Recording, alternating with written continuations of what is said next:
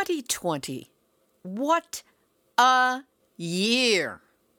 Fascists, famines, frauds, and floods, riots, plagues. It's starting to sound like what Moses did to Pharaoh. And the nuclear industry? Well, they continue to push for money to feed the expansion of that deadly seat that we all share. Nuclear hot seat. What are those people thinking? Nuclear hot seat. What have those boys been drinking? Nuclear hot seat. The corium is sinking. Our time to act is shrinking, but our activists are linking. Nuclear hot seat. It's the bomb. Welcome to Nuclear Hot Seat, the weekly international news magazine keeping you up to date on all things nuclear from a different perspective. My name is Libby Halevi. I am the producer and host, as well as a survivor of the nuclear accident at 3 Mile Island from just 1 mile away. So I know what can happen when those nuclear so-called experts get it wrong. This week, our annual Numbnuts of the Year. A look back at 2020 through the lens of Nuclear Hot Seat's most popular feature, Numbnuts of the Week. Today is Tuesday, December 29, 2020, and here is this week's special Nuclear Hot Seat Numbnuts of the Year. A look back at 2020's nuclear news from a different perspective.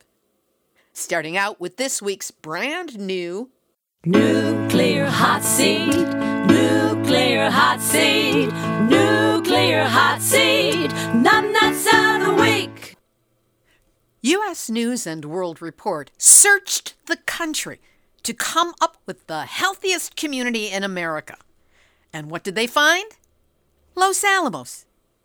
That's right, the birthplace of the atomic bomb, where since April of 1943, they've been working with highly radioactive and toxic materials at the Los Alamos National Laboratory, or LANL that it's called. And those radioactive toxic materials, those are pollutants that have been released into the air, the water, the land, and the land is porous. So when it rains, all of that deadly stuff drains into the Rio Grande watershed. Now, the newspaper focused on the beauty of the land, the outdoor sports, the high median income, an average of $115,000 a year, and the fact that just about everybody in that county has health insurance. Well, it's a good thing that they do, according to Joni Ahrens of Concerned Citizens for Nuclear Safety, an NGO that focuses on LANL. Of this dubious accolade for health, she states, considering educational levels, income levels, and recreational opportunities is all well and fine, but U.S. News must include the health, well-being, and economics of people who live downwind and downstream of these communities. By the way, 22% of the residents in adjacent Rio Arriba County live in poverty.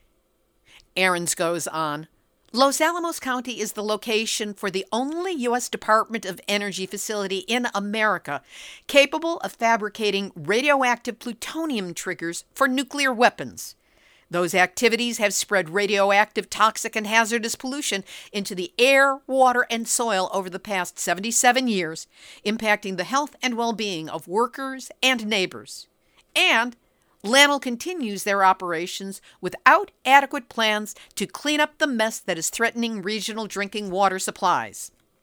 So, hey, it might look like a good place to live, but if you want to risk the long-term health and safety of you and your family for a good hike, some nice scenery, and some carcinogenic waste, then you, along with U.S. News and World Report, are this week's Nuclear hot seat. Numbnuts of the week.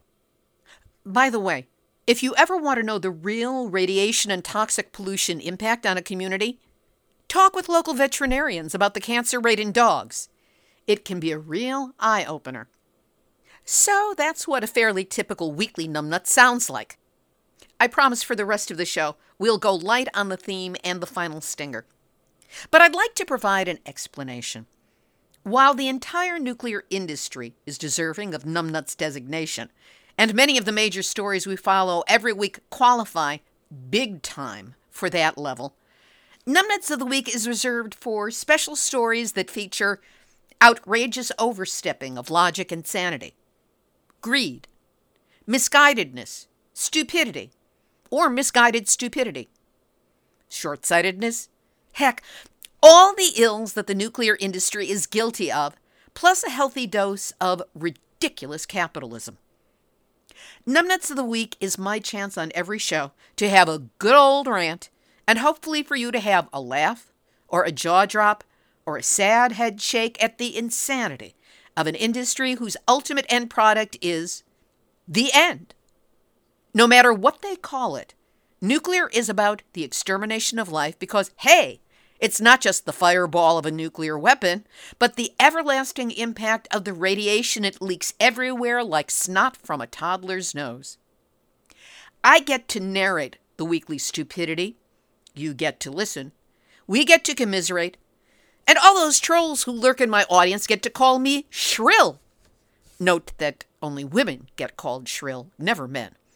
And when you look up the synonyms for shrill, you get penetrating, acute, sharp, intense.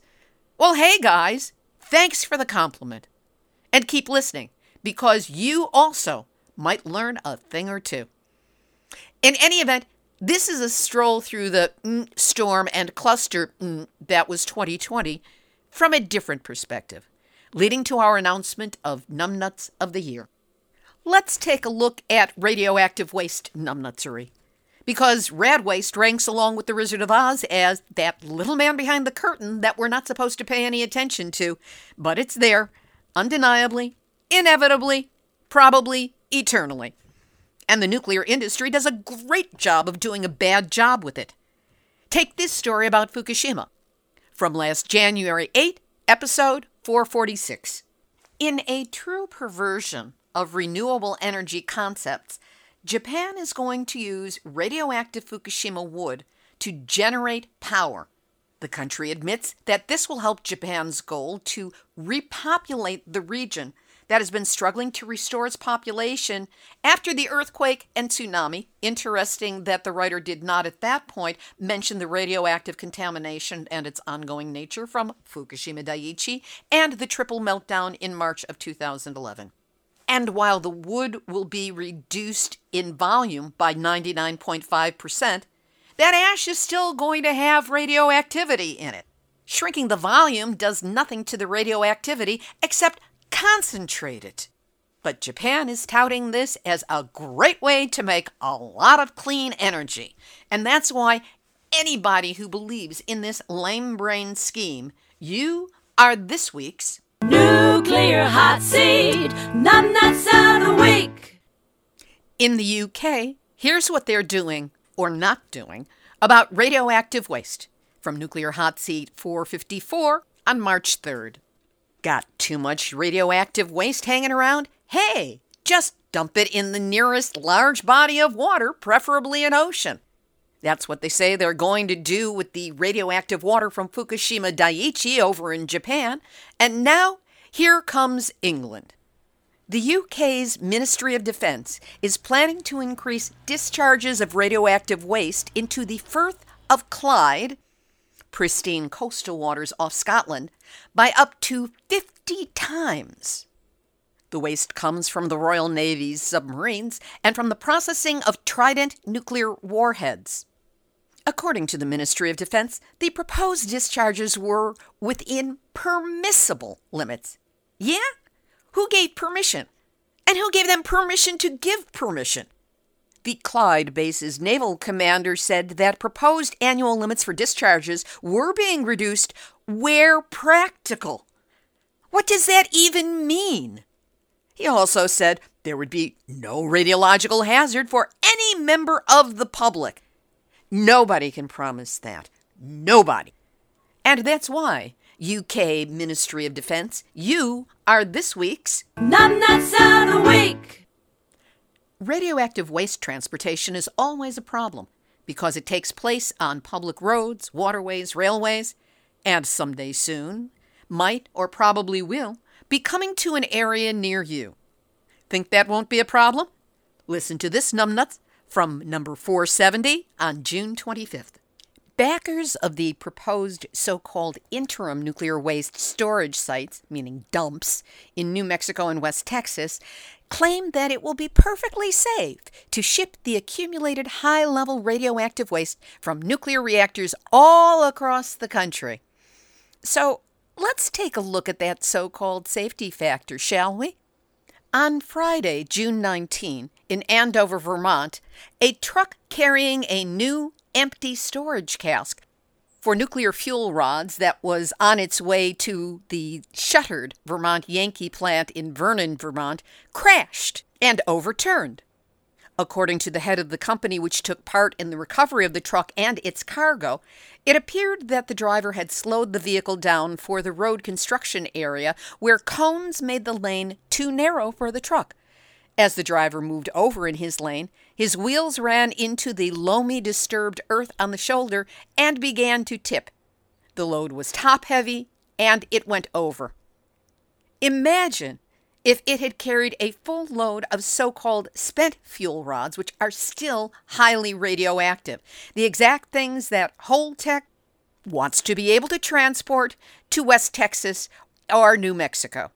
The total weight of the rig and the empty 125,000-pound nuclear storage cask was a total of 210,000 pounds, or 105 tons. Righting the truck took 2 full days. And we're just learning that on June 4th, a rail car that was carrying low-level radioactive waste caught fire in Bedford Park, Illinois, just 11 miles from Chicago's Midway Airport. Flames engulfed approximately 10% of the car, and it took 5.5 hours before the fire burned itself out. It contained zirconium fuel cladding that at one point contained enriched fuel, so there was uranium present. The debris and combustible waste that was being carried was also contaminated with radioactive material. So there you have it.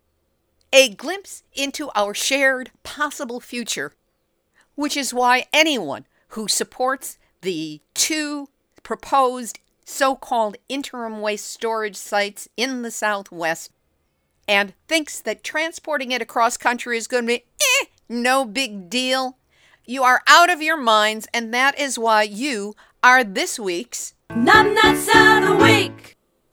And if the nuclear industry is having problems with anything nuclear, just give it another name and poof!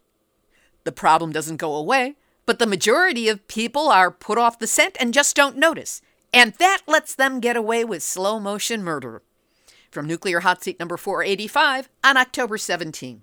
Utah Corporation Energy Fuels is importing 136 tons of radioactive material from Japan, and the public is not allowed to comment on this because Energy Fuels is calling the material from the Japan Atomic Energy Agency ore, not waste.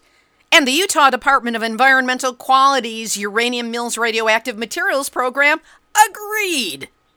Because the White Mesa Mill already has a permit to process ore, put that in quotes, it wasn't required to submit a plan for the 136 tons of Japanese uranium-loaded sands, resins, and carbon left over from experimental nuclear extraction techniques, as well as natural uranium-bearing ores.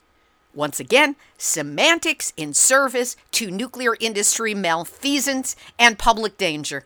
And that is why this week, Utah Department of Environmental Quality's Uranium Mills Radioactive Materials Program and Energy Fuel Resources USA, Inc., you are this week's Numbnuts of the Week. And sometimes we get to win one, even if it's probably only temporary. Here's a snippet from a United States Numbnuts, episode 461, from April 22nd. The U.S. Nuclear Regulatory Commission is facing protests after proposing that low-level radioactive waste be disposed of in commercial landfills, not explicitly designed to hold it, rather than at licensed radioactive waste sites. Like I said, that was in April, but just this past week comes news that federal regulators are withdrawing a nuclear waste proposal that had prompted an unusually widespread chorus of opposition from those who worried justifiably, that the plan could have led to radioactive waste being shipped to local landfills across the U.S. Under the plan, facilities without specific licenses to handle radioactive waste could have taken it anyway. Isn't that special? But the proposal sparked a wave of pushback from an unlikely alliance of state regulators, environmental groups, and even Texas-based waste control specialists, a prominent company in the business of nuclear waste management. WCS wrote in formal comments to the NRC in July, "We regret to find ourselves in such definitive opposition to an NRC staff proposal. We are not accustomed to being in this position." Boy, is that ever an understatement. But the pushback worked, and for now, radioactive waste will not be sanctioned to come to your neighborhood dump. We'll see how long that holds, and for all of you pushing back against it, well done. So what to do with radioactive waste? Well, shoot, let's just recycle it. Here's a series of serious suggestions, starting out with episode number 460 from April 16. So the Fessenheim nuclear reactors in France, both number 1, which closed in March, and number 2, which is closing in June, have, of course, piles of nuclear waste. What to do with it?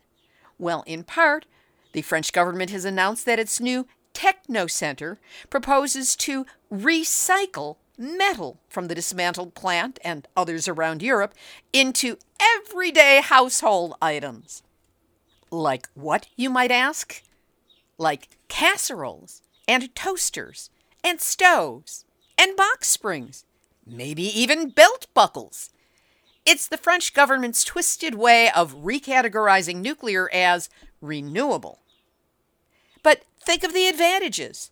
I mean, the casseroles. You wouldn't have to heat them, just put the food in and the radiation would cook it by itself.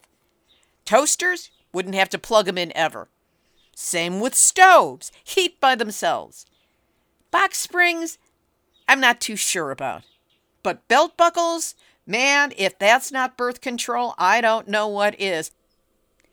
In episode 480 from September 2nd, radioactive waste was proposed to be recycled into batteries. Here's the latest chill to convince you that radioactive nuclear waste is good for you. A company called NDB is touting nanodiamond self-charging batteries, each one powered by a small piece of recycled nuclear waste.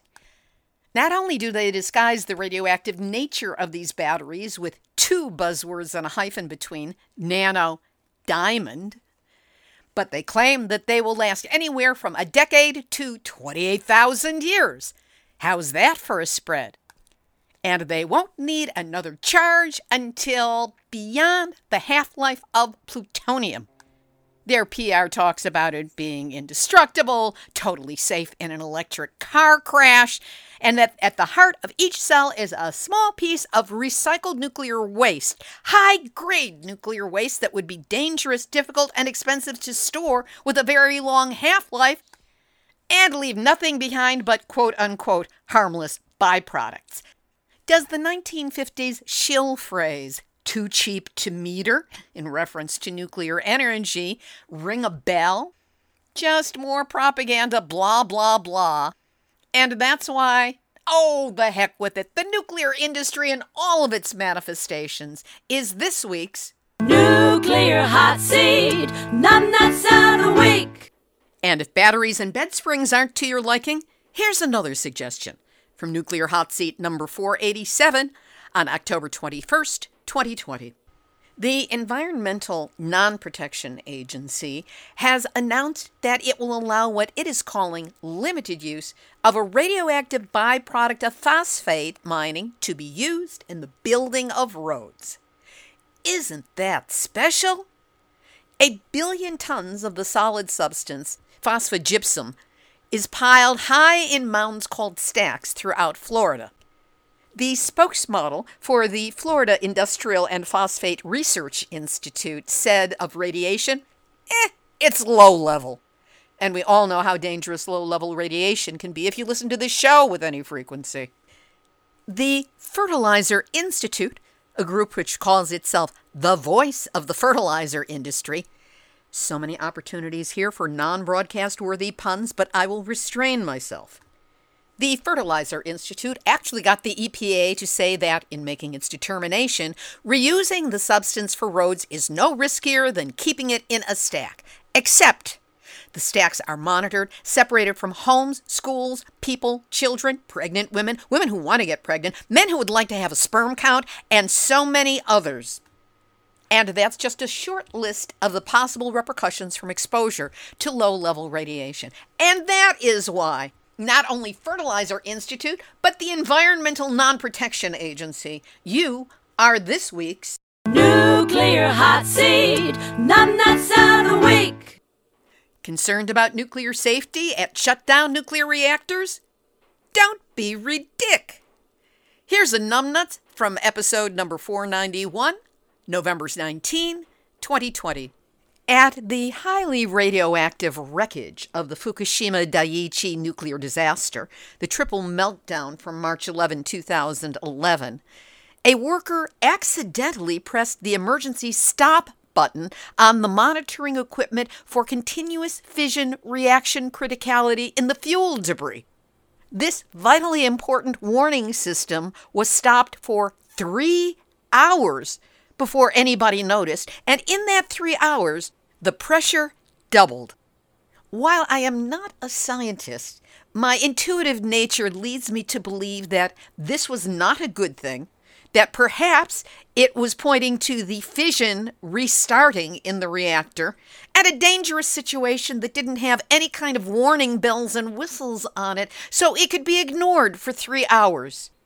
It's not so much that individual worker, but TEPCO, Tokyo Electric Power Company, that not only can't run a nuclear reactor, they can't run recovery from a nuclear reactor in a way that's going to be safe for anybody. And you're planning on going to the 2021 Olympics? Oi! We're dealing with the exact same thing here in the U.S. At San Onofre in Southern California, not only are they burying 73 stainless steel canisters, each 5/8 of an inch thick, that's all, and each one filled with an equivalent of a Chernobyl's worth of radiation, only 100 feet from the Pacific Ocean waterline, they've taken out the warning sirens. And there's so much more numbnutsery at San Onofre, it would take half a program just to go through it, and we've done so many times. But here's another example of warning system numbnutsery. Episode number 494 from December 9. Exelon has announced that siren tests will be discontinued in January as part of 3 Mile Island's decommissioning process. The 96 sirens are all located within a 10-mile radius of TMI, and supposedly are there not to signal to evacuate, but a warning to tune to a local emergency alert broadcast television or radio station. So yes, TMI is shut down. They are no longer splitting atoms to create heat to boil water to spin a steam turbine generator in order to generate electricity. Boy, is that the long way around or what? But there are still fuel pools that are filled with highly radioactive said radioactivity capable of being released into the atmosphere should anything go wrong there. There's also the highly radioactive containment vessel that, if something should go wrong, there's an earthquake, there's a crack, there's a terrorist move, it could be releasing radiation as well. So why take the warning system offline on the off chance that nothing will go wrong ever, that people need to be warned about? But hey, it's all part of saving every possible penny that they can so that Exelon executives can keep their bonuses. And to heck with the safety of anybody who happens to still be living in that area. And all of this, the combination of both stories, is the reason why, yes, you Exelon are this week's Nuclear Hot Seat Numbnuts of the Week. We'll continue with Nuclear Hot Seat Special Numbnuts of the Year 2020 in just a moment. But first, people ask me how I keep doing Nuclear Hot Seat week after week after week, coming up on episode number 500 next month. Through the years, I've given lots of glib answers like, I can't not. Or, how do you look away from a train wreck? To, well, you gotta do something during COVID lockdown. But the truth is, I consider it a privilege to be bringing you this information. I started the show because I was reading so much, taking in all the post-Fukushima bad news, that I had to have a way to get it out of me. So I sat in my living room, talked into a microphone, and thought maybe a handful of people somewhere or another might be willing to listen. Now, the show is broadcast over the Pacifica Audioport Network, downloaded in 123 countries that we know of, and we're working to update that stat. And in recent weeks, the show has ranked at number 1 through number 50 of business podcast listings in such far-flung places as Bolivia, Mongolia, Indonesia, Czech Republic, Sweden, and whoever signed up to our database from Fiji, thank you. And of course, we've got the usual suspects in the US, Japan, Canada, UK.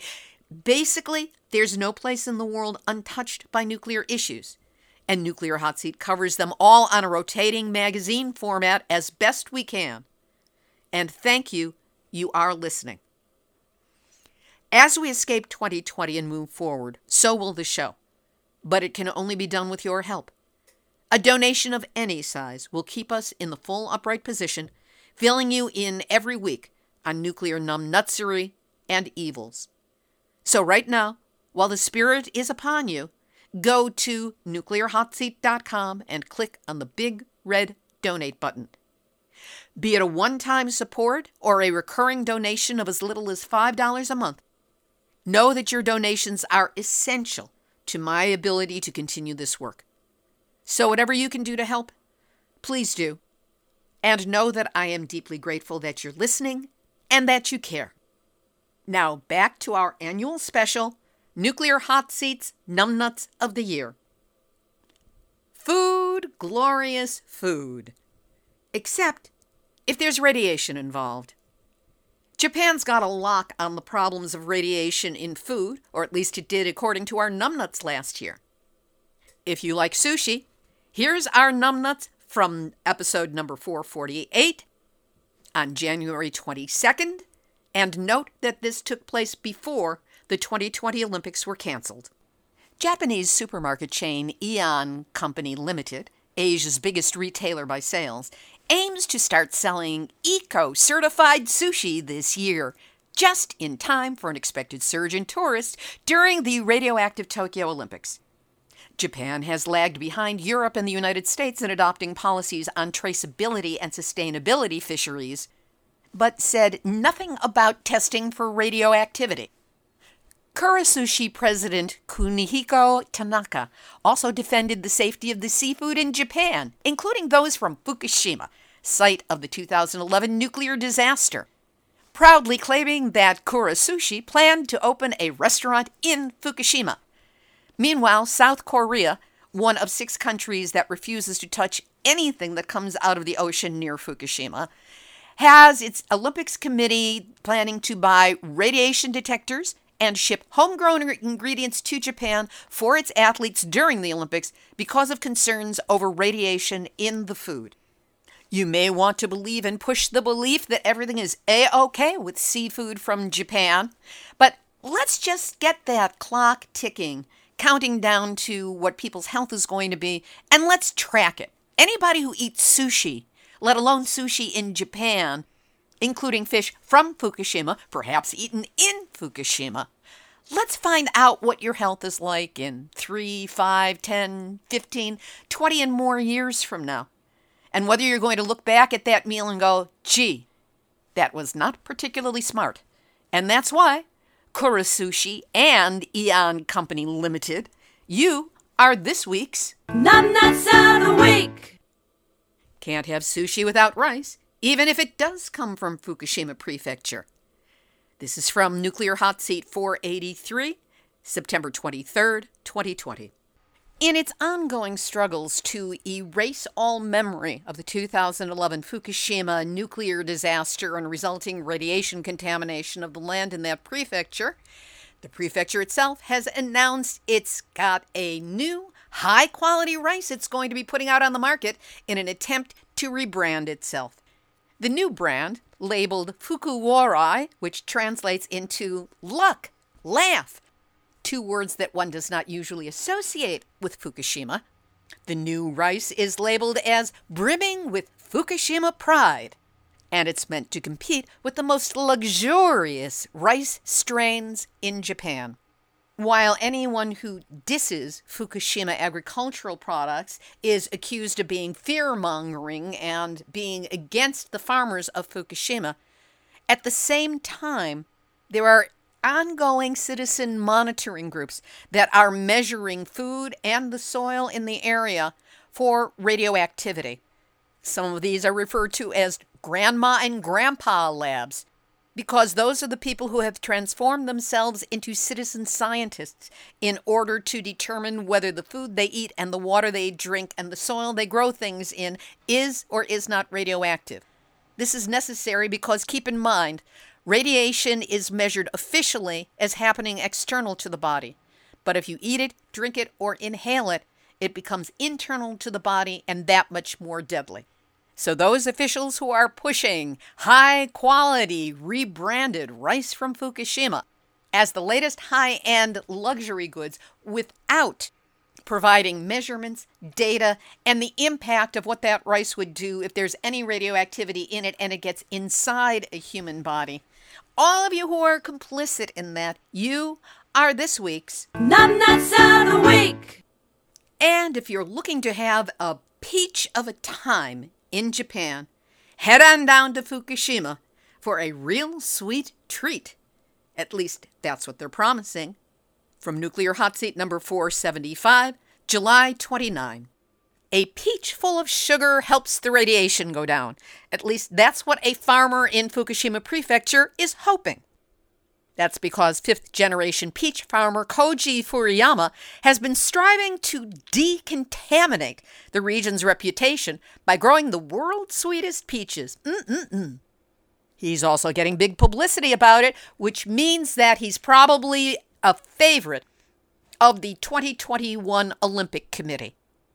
But to quote Nuclear Hot Seat's French friend and journalist Hervé Courtois, you have to be either a masochist or suicidal to play Russian roulette by eating those Fukushima Prefecture peaches.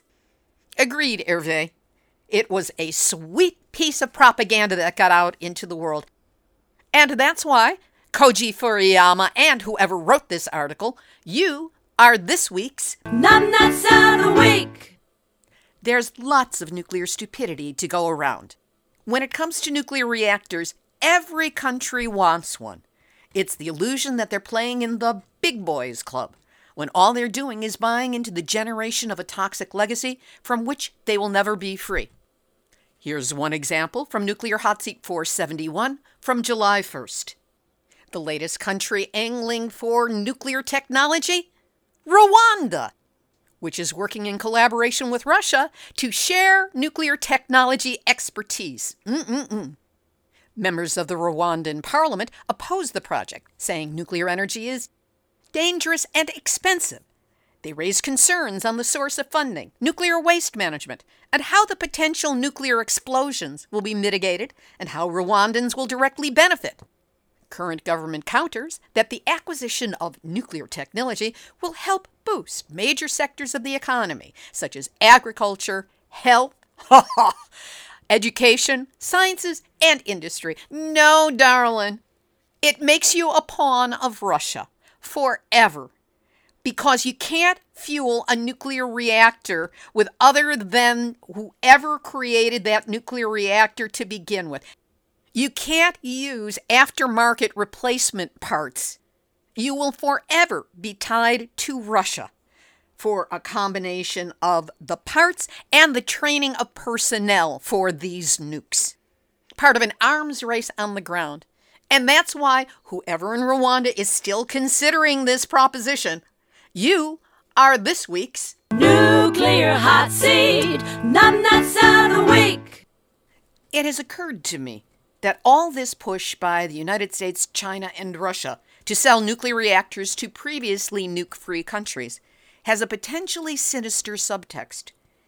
If a new country buys its technology from, say, China, It needs China to train its personnel and to provide replacement parts. That's because there's no such thing as aftermarket fuel rods, an off-brand you can buy for less through a competing dealer. So a country that buys nuclear technology is forever indebted and under the influence, if not control, of the country that supplies them with the goods and knowledge in the first place. And that bond is forever. Because when push comes to political shove, if China wants something out of, say, Rwanda, and Rwanda doesn't want to provide it, China can just turn its back and deny replacement parts, training, personnel, everything needed to keep the damn things running. In that way, the hawking of nuclear technology might be seen as an invisible arms race from which there can be no exit strategy possible. It's a deal with the devil when you get a nuke, one that the devil will inevitably win. So for any country considering getting this technology that hasn't had it in the past, just say no. Of course, there are other stupid offshoots of nuclear. Take this story out of Chernobyl from Nuclear Hot Seat 450 on February 5th. What's the latest tourist hotspot? Chernobyl!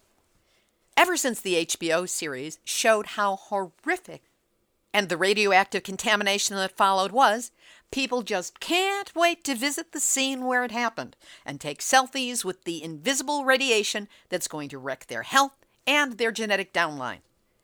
The Guardian, a British paper, just published a series of tourist photographs, including some at a souvenir shop with a radiation symbol plainly displayed. The problem is that, as you will hear in today's featured interview, this models dangerous behaviors that could be duplicated or embellished upon by visitors to Japan for the Olympics torch relay or the games themselves, coronavirus permitting. The boundaries around the radioactive zones are not secure. A determined idiot, like the host of Dark Tourist, a series on Netflix, a man who ignored warnings and got himself in a serious radiation zone on camera, those people could go and dance around in a radiation zone that is 4 times or more higher than what is allowed at the Chernobyl exclusion zone. Can't wait to see their babies, presuming they can even have any. Thrill seekers, serious thrill seekers, can just as well get their adrenaline fix by bungee jumping, running with the bulls at Pamplona, or going unarmed into Walmart in an open carry state.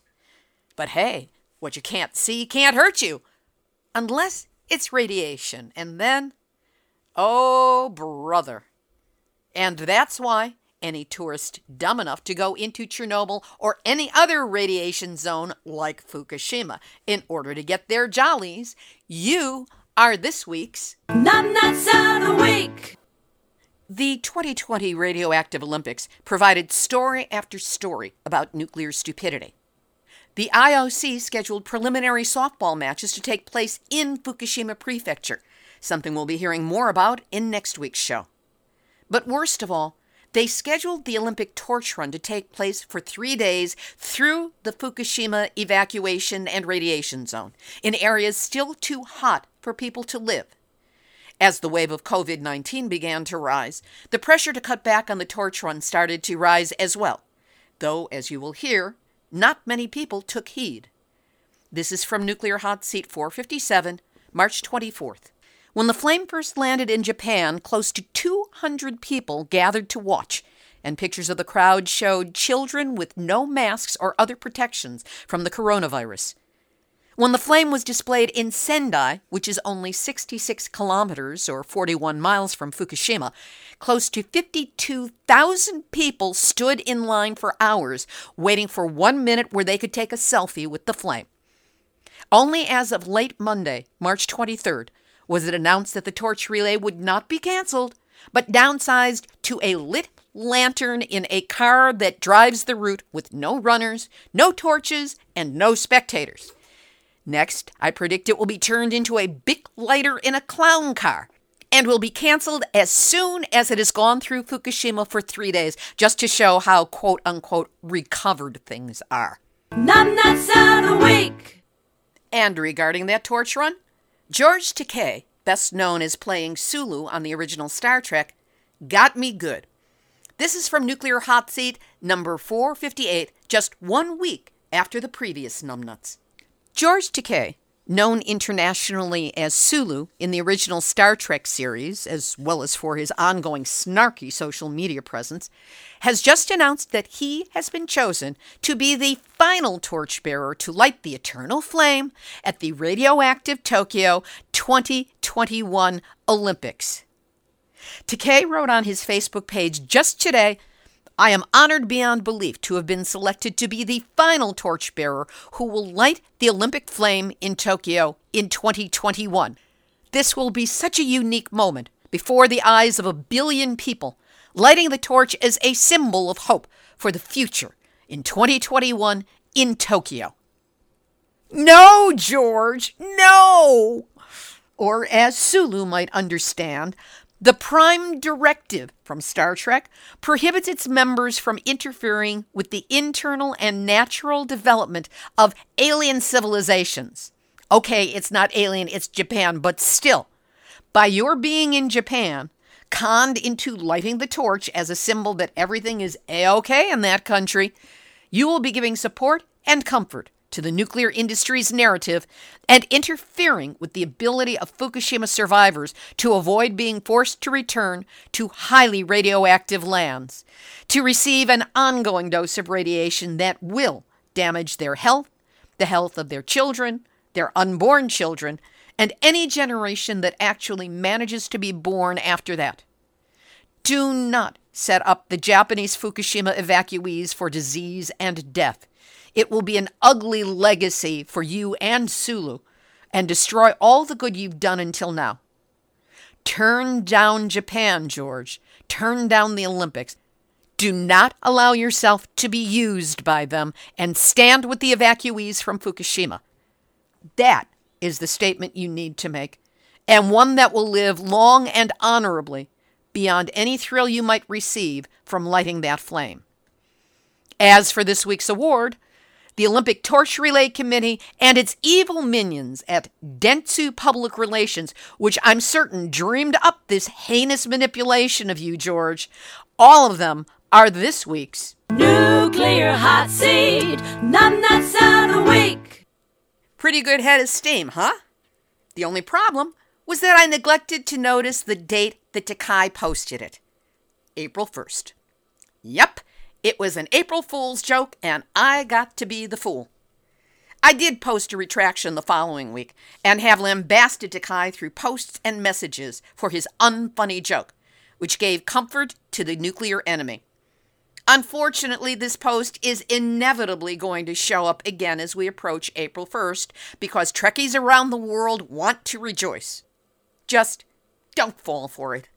I already did that well enough for all of us. The nuclear industry keeps inventing and pushing forward its bad ideas. If big old reactors are too large, expensive, time-consuming, and nigh unto impossible to build anymore, they go on to promoting SMRs, small modular reactors, which are small modular nuclear reactors, only they don't like to use that word if it's possible to avoid it because it makes a lot of people nervous. The modular makes it sound like Legos, and now they're touting meltdown-free new nukes for designs that have not even been built, let alone tested. And of course, no one is talking about the forever legacy of radioactive waste that will be produced. Here's just one SMNR numbnuts from Nuclear Hot Seat number 472, July 9. The nuclear industry, always on the lookout for the next way they can scam big bucks out of the government by some incredible promise, says that they have come up with a new fuel, which they call nuclear power balls, and that they may make meltdowns a thing of the past. These theoretical new nukes, none of which has been designed, let alone built, will be fueled by what is being called TRISO, T-R-I-S-O, which consists of millions of sub-millimeter-sized grains of uranium individually wrapped in protective shells.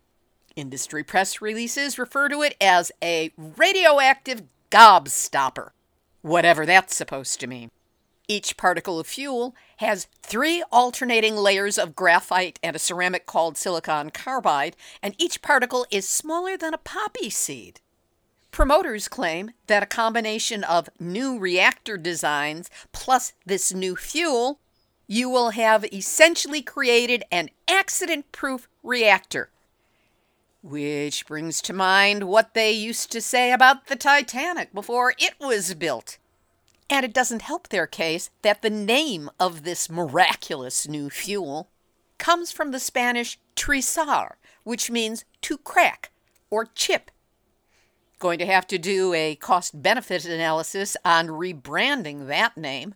And all this is why anyone who is touting these buckyballs of triso as the way to create nuclear safety in the future, you are this week's Numbnuts of the Week!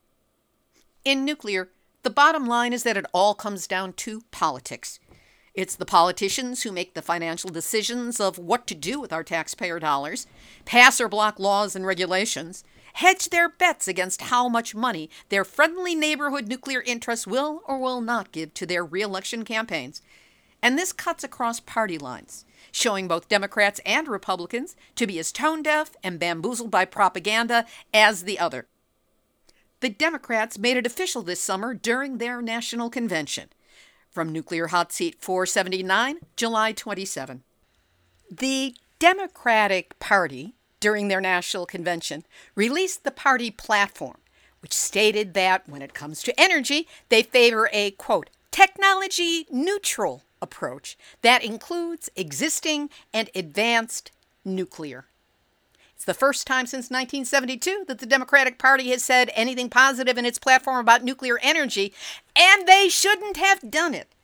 Nuclear is not carbon neutral.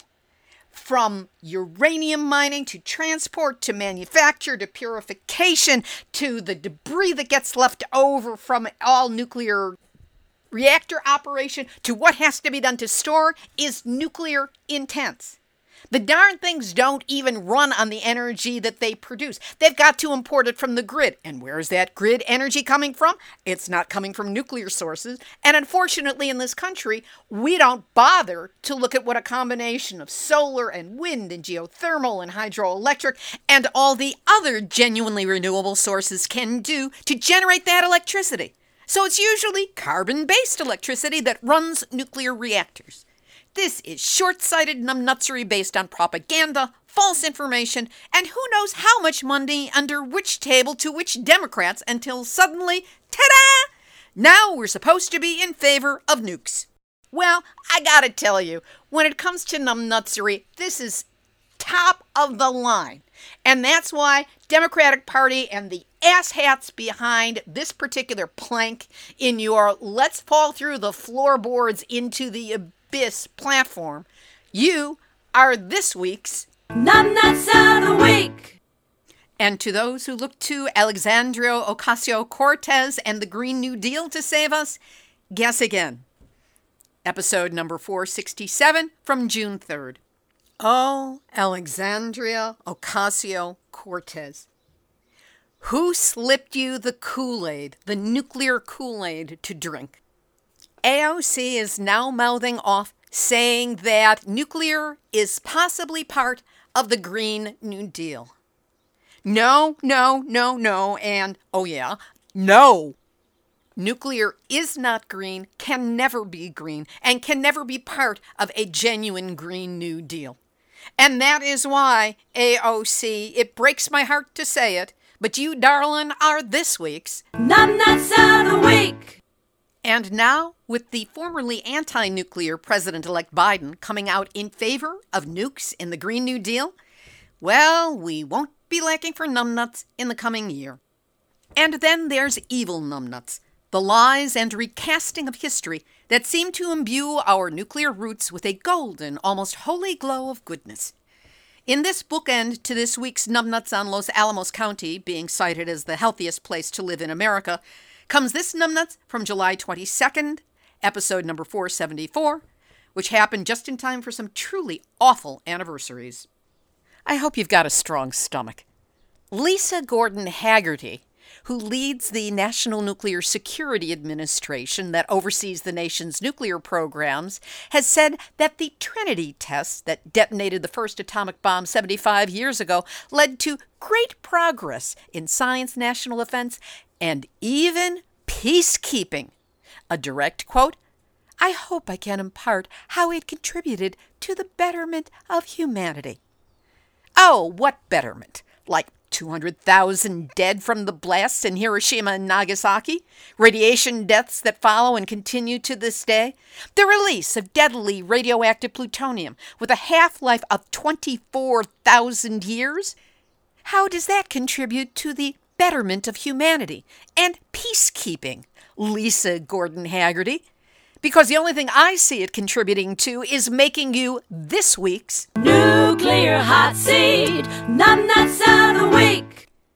And as a footnote, there were 23 new active cases of COVID-19 this week at National Nuclear Security Administration sites, the second consecutive week of double-digit increases. Of course, the NNSA does not specify the locations where the new cases were reported because the less you know, the less you can do about it. And now, Nuclear Hot Seats 2020 Numbnuts of the Year.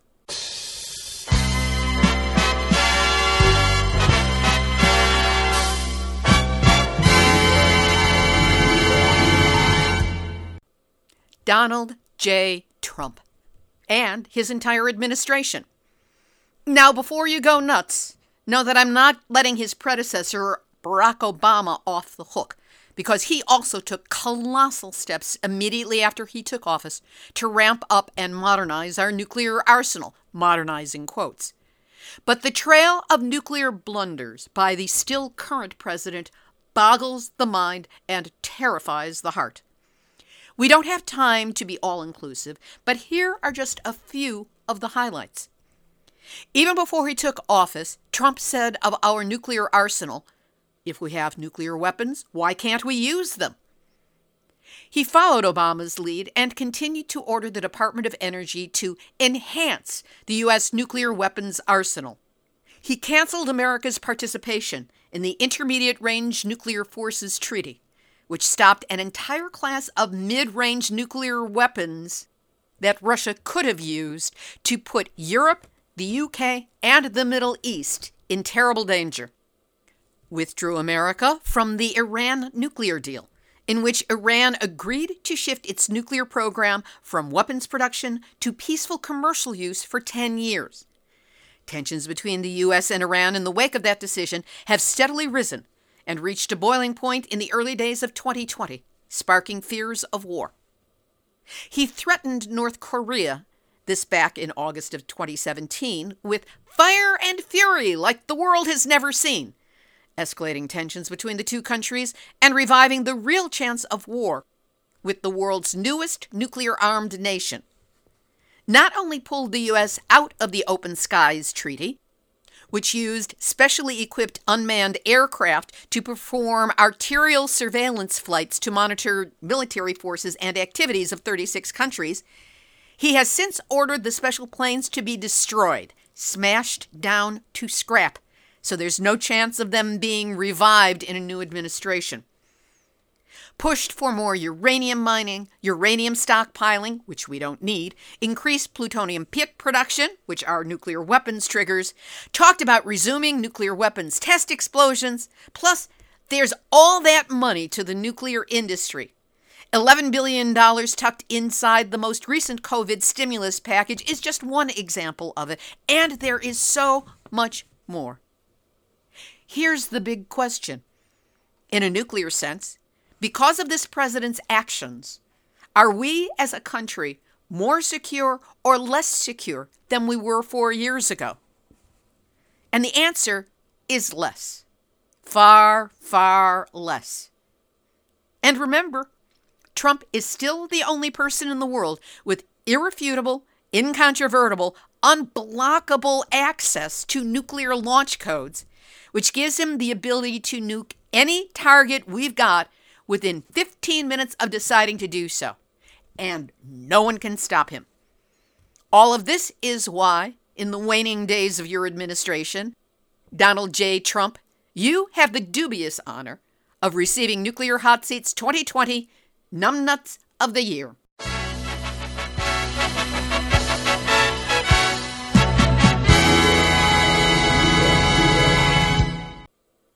This has been Nuclear Hot Seat for Tuesday, December 29, 2020.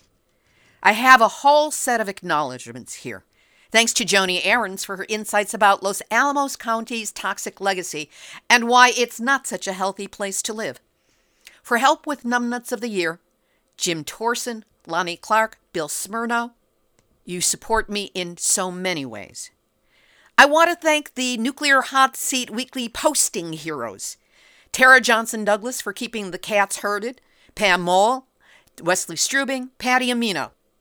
Tara is retiring to RV around the country with her husband, socially distanced of course, and we're in need of more people to help us post the show, get it out so that everybody can find it. So if you've got about 15 minutes a week, you can be instrumental in helping get Nuclear Hot Seat into the world, as well as be joining with a fun group of people who post. You are my heroes.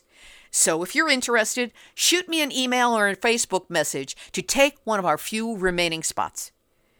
To all of my guests and those of you who have brought them to my attention, wow, I could not do it without you. This sharing of the expertise, insights, thoughts, suggestions, and yes, even humor, has helped us get through another year of tracking the madness that is nuclear. And I literally could not do it without you. Gratitude always for our theme song and numbnut stinger to Marilee Weber and John Barnard. I wrote the words and hummed the ditty, but they turned it into music and recorded it for me at Winslow Court Studio in Hollywood. Now, for those of you out there who may not be on our mailing list, if you want Nuclear Hot Seat delivered via email every week, it's easy. Go to nuclearhotseat.com, the yellow box, that's an opt-in, and sign up for weekly email links to the latest show. We also need your participation, so if you have a story lead, a hot tip, or a suggestion of someone to interview, send an email. Please email, not Facebook, this one. Send it to info@nuclearhotseat.com. And if you appreciate weekly verifiable news updates about nuclear issues around the world, take a moment and go to nuclearhotseat.com. Look for that big red button. Click on it and anything will help, and know that we will really appreciate your support. This episode of Nuclear Hot Seat is copyright 2020, Libby Halevi and Heartistry Communications. All rights reserved, but fair use allowed, as long as proper attribution is provided. This is Libby Halevi of Heartistry Communications, the heart of the art of communicating, reminding you that we need all of you in the coming year and years. So unless you live in COVID-free New Zealand, and you know who you are, Kevin Hester, stay home when you can, mask up, social distance, wash your hands, stay healthy, stay alive. And whatever you do when it comes to this nuclear wake-up call, don't go back to sleep, because we are all in the Nuclear Hot Seat. Nuclear Hot Seat. What are those people thinking? Nuclear Hot Seat. What have those boys been drinking? Nuclear Hot Seat. The corium is sinking. Our time to act is shrinking, but our activists are linking. Nuclear Hot Seat. It's the bomb.